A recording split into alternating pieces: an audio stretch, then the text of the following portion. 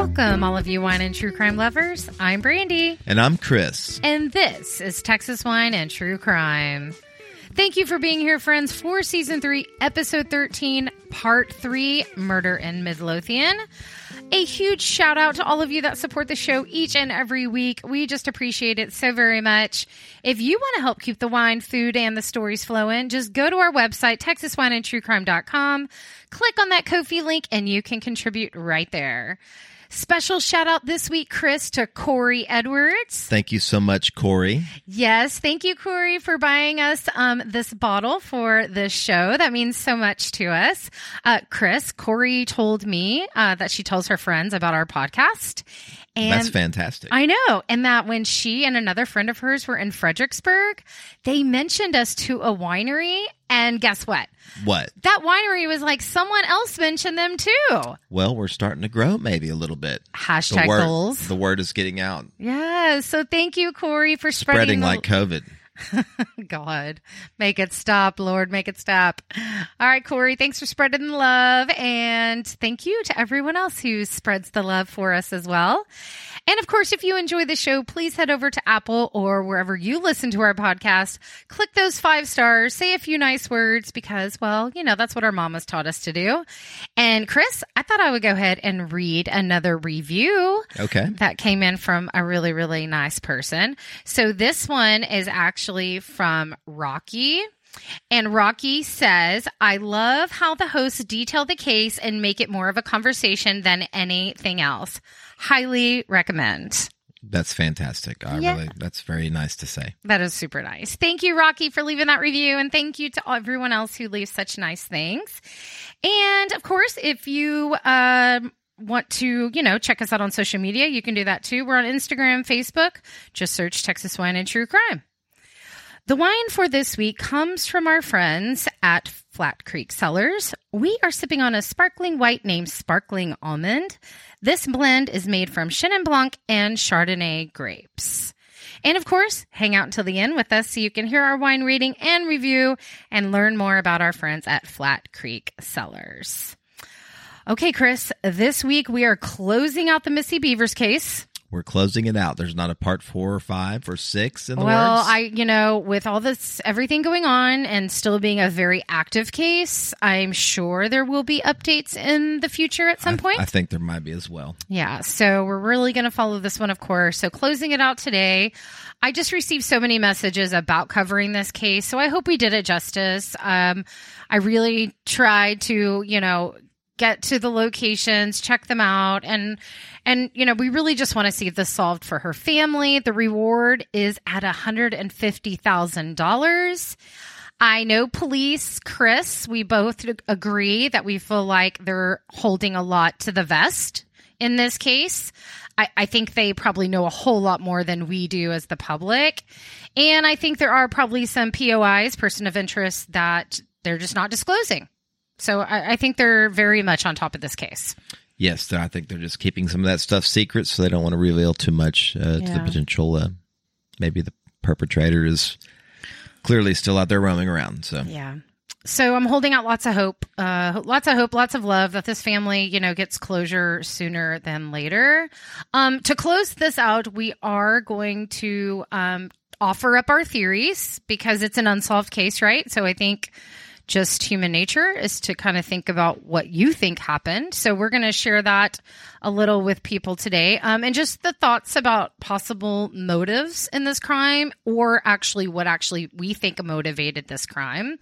And we'll discuss the current investigation because, like I said, this is a very, very, very active investigation. This is not a cold case, even though we are talking about this 5 years later. And we'll actually talk about something interesting I found out about this church, Chris, and the preschool where she was killed. I found a little bit of information, so I'll share that too. Okay, guys, so last week we talked about the motives of what motivates murder, right? So we discussed robbery. Was she just in the wrong place at the wrong time? Was this a motive for her murder? But we ruled that out, Chris, right? Ruled that out since we know nothing of hers was stolen and nothing from the church was taken. So yes. I think we've ruled that out on our side. We discussed a young kid vandalizing the place. This was something that sort of went around a little bit, that maybe it was some sort of vandal just causing some problems, and she just happens to walk in and they take her life. But this doesn't make any sense to us either. We covered that a little bit in part 2. Just doesn't make much sense. And lastly, we spoke about a hired hit. Now, I think out of these 3, Chris, this scenario is probably the most likely. But again, this person doesn't really scream professional to us. Professionals don't roam through buildings and break windows and frolic along, right, in tactical gear. They sit, they wait, they do what they're supposed to do, and they get out. So this doesn't scream professional to us. So I think we ruled that one out for us as well. So let's talk about other motives today. So last episode, when we talked about the text, Chris, the text and social media records that were pulled from her phone, there was clear evidence that she and Brandon were having financial and marital difficulties. We spoke about this. Missy was talking to other men, most notably through LinkedIn. Based on the persons of interest list that we talked a little bit about, it looks like about 3 men, and I'm going to say 3 men besides her husband and the father-in-law, because they are both on that list as well. We know what Missy's actual relationship. We don't know exactly her relationship with these guys, how she knew them, how she met them. We don't have any of that information. Again, that's just something they've kept secret about who these people actually are and what kind of relationship we had with them. But we do know that some of this was flirtatious in manner. The police did come out and say that some of these text messages were a little flirtatious. But honestly, I don't think any of this really is important as far as information. Only reasons to care about any of this, in my opinion, Chris, is because of the case. I mean, we don't know what goes on behind closed doors. We don't know what goes on in people's lives. But I'm glad that they are looking into the people that she was speaking to, because that kind of goes into what our theory is towards the end. Chris, I was hoping they would maybe get some traction by identifying these guys and talking to their spouses, which I've mentioned a few of their spouses are on that list as well. But interestingly, Midlothian Assistant Police Chief Kevin Johnson stated, "We don't have information that indicates the killer talked to any of the target numbers." So remember, the target numbers is the target list of people. They had phone numbers next to each of their names. Nor do we have specific information to believe the killer video recorded the murder. Now, I mentioned the possibility of the light on the helmet. Chris, remember we talked about this when we were going through the map? Yes. And, well, we saw it on the video as well, right? We see the light coming from the helmet. And Your GoPro theory? Huh? Your GoPro theory? Yeah. So, listen, there could have been a GoPro camera attached as well. So there has been rumor that it was possibly video recorded and that was possibly a GoPro on the helmet. So we have to stop and think, though, who would benefit the most from Missy being gone? And I think that's just common sense. Who's going to benefit from her death? And that brings us to money. We know there were financial struggles in the family. They found it in text messages between Missy and Brandon. There is speculation that Brandon Bevers knew that either Missy had an affair, was having an affair, or possibly talking to other men. I don't think Brandon, Chris, now, I know I haven't really asked you this about your theory about him, but I don't think the husband has anything to do with this. No, he has an alibi. Has an alibi. And there was speculation, did he hire someone to have her killed for money, while he was out of town? I mean, I think that's just, of course, what people go to. He just happens to be gone and she just happens to be murdered. But I saw him in interviews, Chris, and I look in his face and I hear what he says and I'm listening closely. And he just doesn't kind of come off to me as someone who wanted her gone. And I'm also going to say that I don't believe the father-in-law, Randy Bevers, was involved either. I don't think this is something these two plotted, which has also been a theory out there. In my gut, I just don't think these two were involved at all. I think that for obvious reasons, such as the walk and the gait the father-in-law has compared to the perp seen on video. Chris, the possible emotional and physical affairs that could have been happening between the couple. The blood on Randy's shirt, which we talked about in part 2. The fact that they're both out of town when she is killed. I mean, I think this all just played a huge role in people's assumptions. But both of their alibis have checked out and they have been cleared by the police. So do you agree with that? With these two? With what you're saying. Absolutely. Okay. Yeah. I just think there's been so much speculation around these two, but I think that they need to move on. I'm hoping that they know that and they're doing that. Yeah, I don't think either one of them have anything to do with it. Yeah, and I don't think they're persons of interest any longer. They've both been cleared. So thankfully, and hopefully that they've moved past that. But of course, they're always, police, I'm sure, just keep everything on top of mind, just in case any other tips or anything comes up. But so this brings us to the motive of a jealous lover, a jealous spouse, a jealous couple, or just plain revenge. There are people out there that do believe more than one person is a part of this crime. I haven't brought that up yet because I wasn't planning on it until this part, but there is possibly a theory there could have been a getaway driver. There could have been someone else seen on video that we just don't know about. Could Missy have been speaking to someone and that someone was dating someone else, married to someone else, and their jealous partner just decided to take revenge on Missy out of jealousy and anger? So, Chris, you and I have both come to very similar conclusions on why this happened to her. This is true. Someone that was so loved by her friends, her family, her community. Remember, we talked about this. People couldn't figure out who would want to hurt her. But to us, based on all of the evidence we have seen, research that we've talked about, revenge seems to be, in our eyes, the motive for her murder.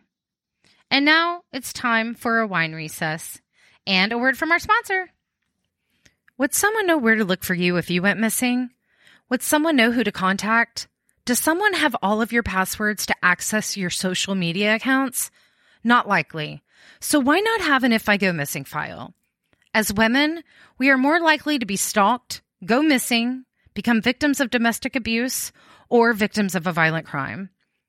Ladies, why not have a safe way to share information if something was to happen to you? HelpYouFind.me is the secure way for anyone to share important information with their loved ones in the case of an emergency. The HelpYouFind.me platform provides a safe, encrypted, easy-to-use way for women to communicate certain critical data with their loved ones.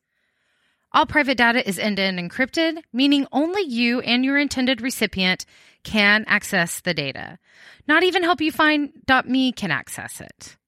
HelpYouFind.me handles all of the complicated encryption, automatically keeping your information safe. If you're traveling, you can upload important documents, pictures of your location, your flight details, anything important that people might need to access just in case you need to be located.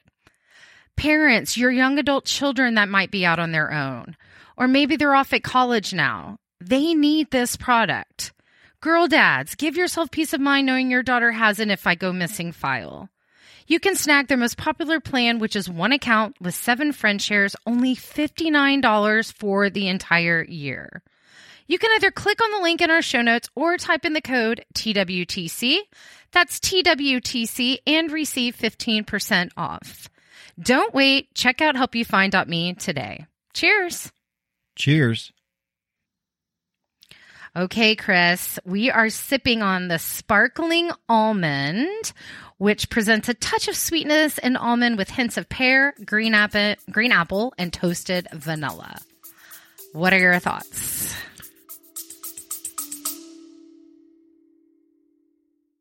Bloody FM presents Hometown Ghost Stories, a paranormal podcast that investigates a new town every week, bringing you all the hauntings, From haunted houses to castles, bridges to asylums, wandering spirits to demons. Over 100 episodes covering different towns all over the world. Tune in to Hometown Ghost Stories live on YouTube every Tuesday night at 9 p.m. Eastern or on any podcast platform and find out if your hometown is haunted. My thoughts on the wine. So it's not one of my favorite wines that I think we've had. I think it's very sweet. I was, of course, I read the description prior to sipping on it, as I will often do. Yes. And so you can definitely taste the almond. It is a little overpowering in my opinion. A little sweet for my taste. I was kind of hoping for something a little drier. Okay. But, you know, as far as what we had with it, I think it went well. I did made kind of an apple crisp, or my take on an apple crisp that was a little more lower carb. I won't say no carb or super low carb because I'm not totally against some nice, we're not refined, super low. Yeah, we're not sugar. like we're not like weird. I mean, we're not like. So I'll probably use super half the sugar in the recipe I normally would. So yeah, but I made an apple crisp with kind of a almond meal, walnut. I used some flaxseed, chia seed, and hemp seeds, and kind of made. I've said kind of like 3 times in a row. Sorry. Made the crispy topping for it and baked that up, and so hence we'll say a lower carb version of an apple crisp. And then I assembled a charcuterie board, a smoked salmon charcuterie board with some of your little requested keto-friendly crackers to go along with it, and dip which are delicious, by the way. I can't wait to try the keto bread. Yeah, they're like made of cauliflower. I'm sure we'll have gas after it's all said and done. But they were okay. I mean, I'm not gonna lie, a nice chewy bagel probably would have been a lot far more superior to have all those embellishments with. But however, it was good. It was very good. The board was beautiful, and the apple crisp. I love your take on the crisp on the top with the flaxseed. I asked him, "Is that everything I'd put in my smoothie?" And he's like, "Yeah." So yummy. So if you want that recipe, shoot us a message. We'll get it over to you. Chris, you always outdo yourself with the food. So it was very good. So thank you for that. I do agree with you about the wine. It is a little sweeter than I had anticipated. Yes, it's more desserty. Like it is definitely more desserty than I thought it would be. In reading kind of what maybe would go with this. This was too sweet for the salmon, in my opinion. A little bit, I think so too. Yeah. But I think for like a great hot day, sitting at a winery, or just it's sparkling, right? So it's the blend of the Chenin Blanc and the Chardonnay. I was expecting just a tad drier than what we got, but I definitely think the almond, you can smell it, you can taste it. So if you're one of those people that can really detect too much almond in cake, I don't think it would appeal to you. And I'm not that I'm not a fan of sparkly things. I think sparkling wines. I think we're a huge fan of sparkly wine. No, I'm not. You're not. Yeah. No, I like it. And if I do, I'll do like them drier. I think probably one of my favorite sparkling wines what we've had recently have been that sparkling rosé at 10 Mile Productions that weekend we went down there, that they made that special little batch and put it in the keg and put it on tap. And I don't know if we'll ever forget that again. But ladies, we need that. But that was good. It was very good. That was very tasty. But yeah, I was just expecting something a little more dry and less sweet, and so I possibly would have put some other stuff with it. But if you like sweet, wasn't bad. It just wasn't one of my favorite ones. If you like sweet wine and you love that almond vanilla flavor, you would love this. I mean, that's what I'm going to say about that. It's very rich. So if you like that taste and that type of wine, you would probably really enjoy this. But thank you, friends over at Flat Creek. This is our first one from Flat Creek on the show. So, and I looked through their website. They have a ton of different wines. And we need some clarification because it's a Texas vineyard, however it says. Yeah, so I don't know. Well, they have a big vineyard, like a 20-acre vineyard here. And then I think they have like a 10,000 case facility. So it's huge. They actually, I'll talk about this at the end, but they have 2 separate locations within the same city. Okay. Marble Falls. They're in Marble Falls, Texas. I don't know where Marble Falls is, though. Do you? I've been there camping. You have? Well, what direction is it in? I would say west. Okay. I need to check. I don't think I'm familiar with Marble Falls, but all right. Well, Chris, you ready to get back in the case? Sure. Okay. So let's talk about what we think happened the morning Missy was killed. Like I said before the break, we both pretty much agree on our theories of what provoked the crime. So let's go ahead and talk about this, Chris. First and foremost, we believe this was a planned attack. We believe she was targeted by someone she knew, someone that knew her schedule, someone that knew the room that her morning boot camp would be located in that day in the building.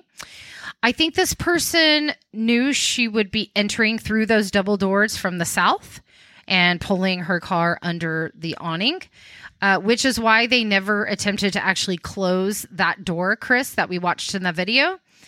I think they actually never attempted to close it because if they would have closed it, she would not have been able to actually get into the building.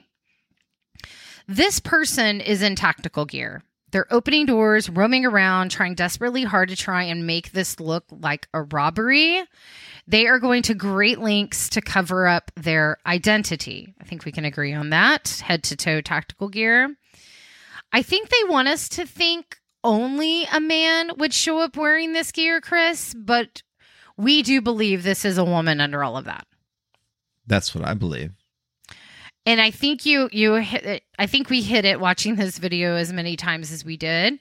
And let's talk about why we think this is possibly a woman.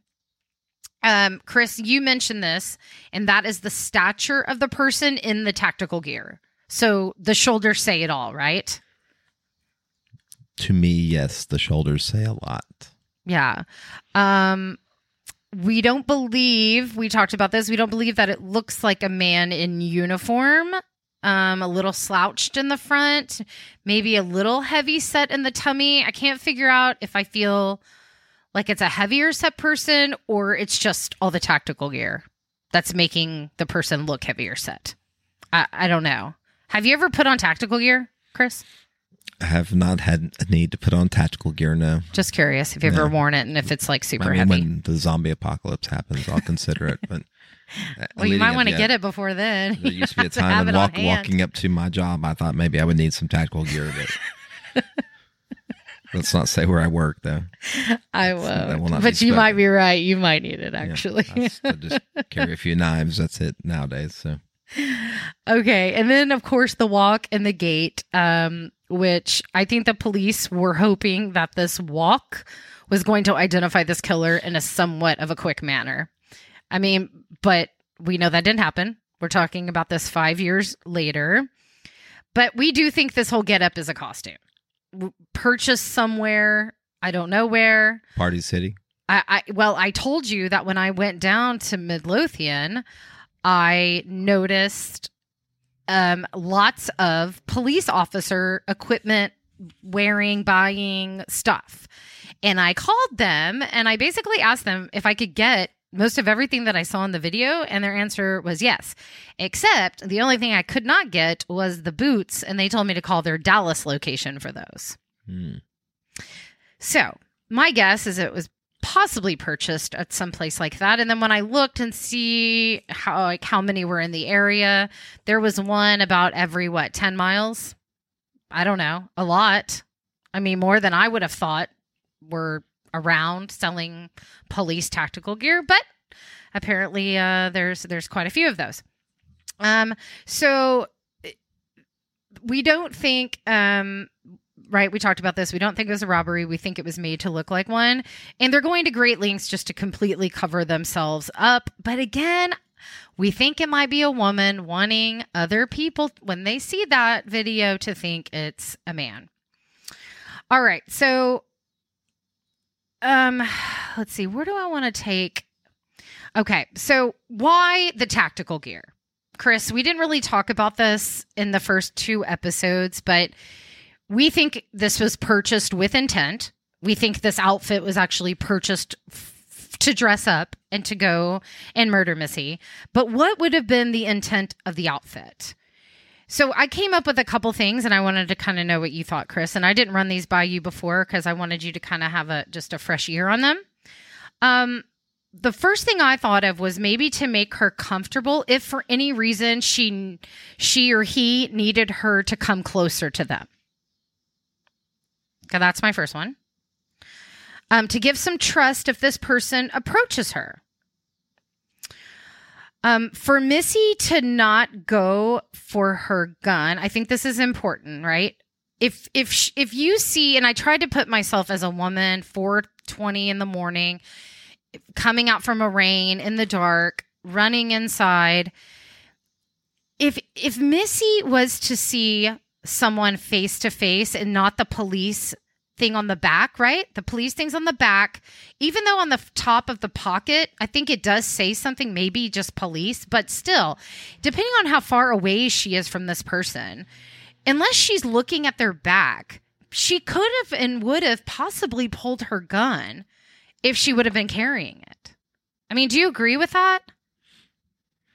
Yeah, I mean, I agree, but personally, I wouldn't walk towards a cop in normal outfit, much less a tactical outfit. So, well, probably less apt to walk towards a police officer in tactical gear, just because okay, that's so probably something going down in that direction. So I'm going to go the opposite direction. Okay. Well, this kind of goes with our theory towards the okay. All right, I get what you're saying. Okay, so that was kind of like my 3 things of maybe why and like part of the whole like get up in gear, or the bigger reason to make this person want people to think it's a man. Okay, so we'll say those 4 things. So I go back to what the forensic podiatrist said, that he didn't witness the murder on video, but what he saw was like out of a horror movie and something he will never forget. So I've got a bit of an opinion about this statement. So this tells me a couple of things. One, that they possibly do have the murder on video. And they possibly stop the video for him before the murder actually takes place. Like on the video so he doesn't see it. The second thing, the perp comes up from behind her and she is completely caught off guard and tries to fight for her life. Okay, so that's scenario number 2. Did he see in the video someone creeping up behind her? Or 3, the perp knows she is aware they're there and she takes off running. Okay, and then maybe the podiatrist sees her literally running through the halls for her life. Okay, now remember, she is experienced in self-defense. So if they were face to face and the perp is attempting to hit her with a weapon, I think she could have possibly had a leg up in the fight. Do you agree with that? Yes, mildly. Okay. But, I still don't know how the whole self-defense classes, I don't. I think she would have been able to put it, but I think if she would have, okay, let's just say this person is 5'8". Because they've come out and video surveillance experts have said they do not believe this person is any taller than 5'8". And you're defending yourself one-on-one with a man or a woman. It doesn't matter right now. But I think you would have had a better of a fighting chance than if somebody's coming up behind you, right? So I think she would have probably had a little better, like a better hand up on it if this person was to come up to her face to face rather than in the back. But again, we just don't know because we don't see the video. But if she is unknowingly struck with a weapon and then chased, or chased and then hit, maybe she got injured. And it would have been more difficult for her to defend herself if they would have come up from behind. Okay, Chris, we know a gun was found by her body. And I want to read something from the CSI report about her truck and the way it was found. Now, I did read this in the previous episode. This is just a short few sentences. But after reading it several more times since we recorded last week, I want to address something that is in this report that I think is important. Beneath the awning, I observed, now I'm talking from the report, so it's not I myself, it's the actual officer who wrote this. Beneath the awning, I observed a gray-colored Ford F-150, and then there's a few words redacted. The vehicle was facing westward and was unlocked. I observed the front passenger door to be open, which was nearest to the building. I also observed the bed cover, which was extended in the open position, as well as the tailgate of the vehicle to be opened. Multiple items of what appeared to be gym equipment were observed in the back of the vehicle, as well as near the entrance to the building on the southern side of the business. The keys to the vehicle were observed on the tailgate on the driver's side of the vehicle. Through the open front passenger side door, I observed a black-colored wallet located on the front passenger seat, an Apple iPhone located in the dash of the vehicle just above the radio, and a yellow-colored handbag located on the floor in the center of the front seats of the vehicle. And then it says, using his camera, he took pictures. And we've got 6 paragraphs redacted after that. Okay, I want to talk about this. And this is just my thought about reading this, my thought about what possibly could have happened, because we do not know.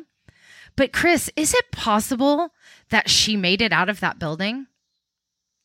I mean, is it crazy to think that she could have been the one to open that passenger door, possibly going for her gun?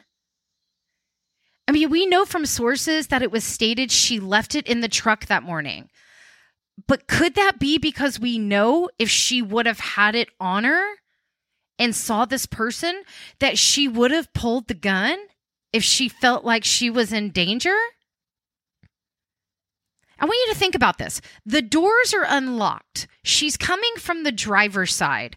The reason the keys are probably on the back tailgate is because that's where her equipment is. She opens the back tailgate, or the back tail part where the trunk is, opens that up, leaves the keys right there because she needs both hands. She grabs the stuff, goes inside, hands full of equipment. The reason the doors are not locked of her car is because she's got her purse in there. She's got her phone in there. She's got her wallet. She's coming back for those things. She's not just leaving her truck there. She had to turn off the car because she needed the keys to get into the back and unlock it. And then she sets them down. They find her equipment at the front of like right inside the door of where she entered. We know that because we see that on the map. She walks into where we see those pink arrows. I want you to picture this. She's got both hands full. She walks through this door, probably using her hip to open that one door. The other door is already open for her. And she walks in. And then I stopped and thought to myself, if that was me, what would have been the first thing I saw? The first thing I would have seen are those two open preschool doors. I thought if I walked in, and I'm used to being in that building and I'm used to seeing what it looks like at 4:20 a.m.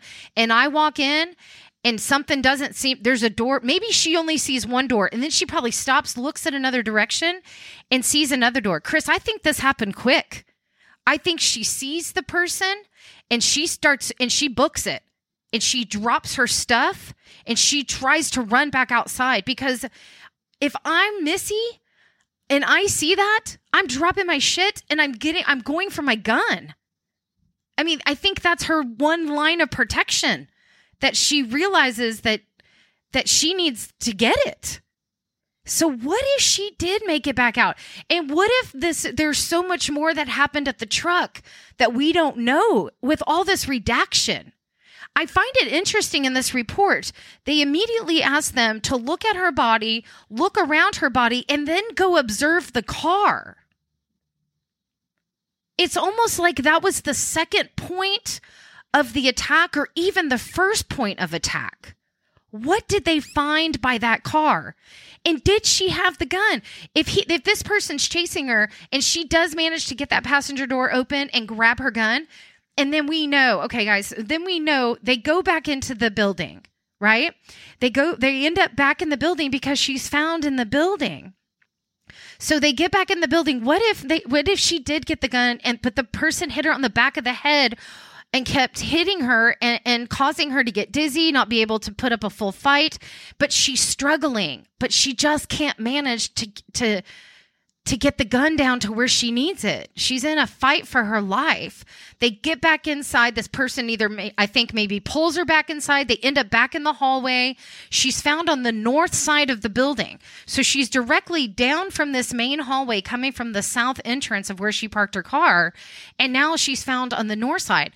And Chris, we know she was surrounded by broken glass. And we talked about this.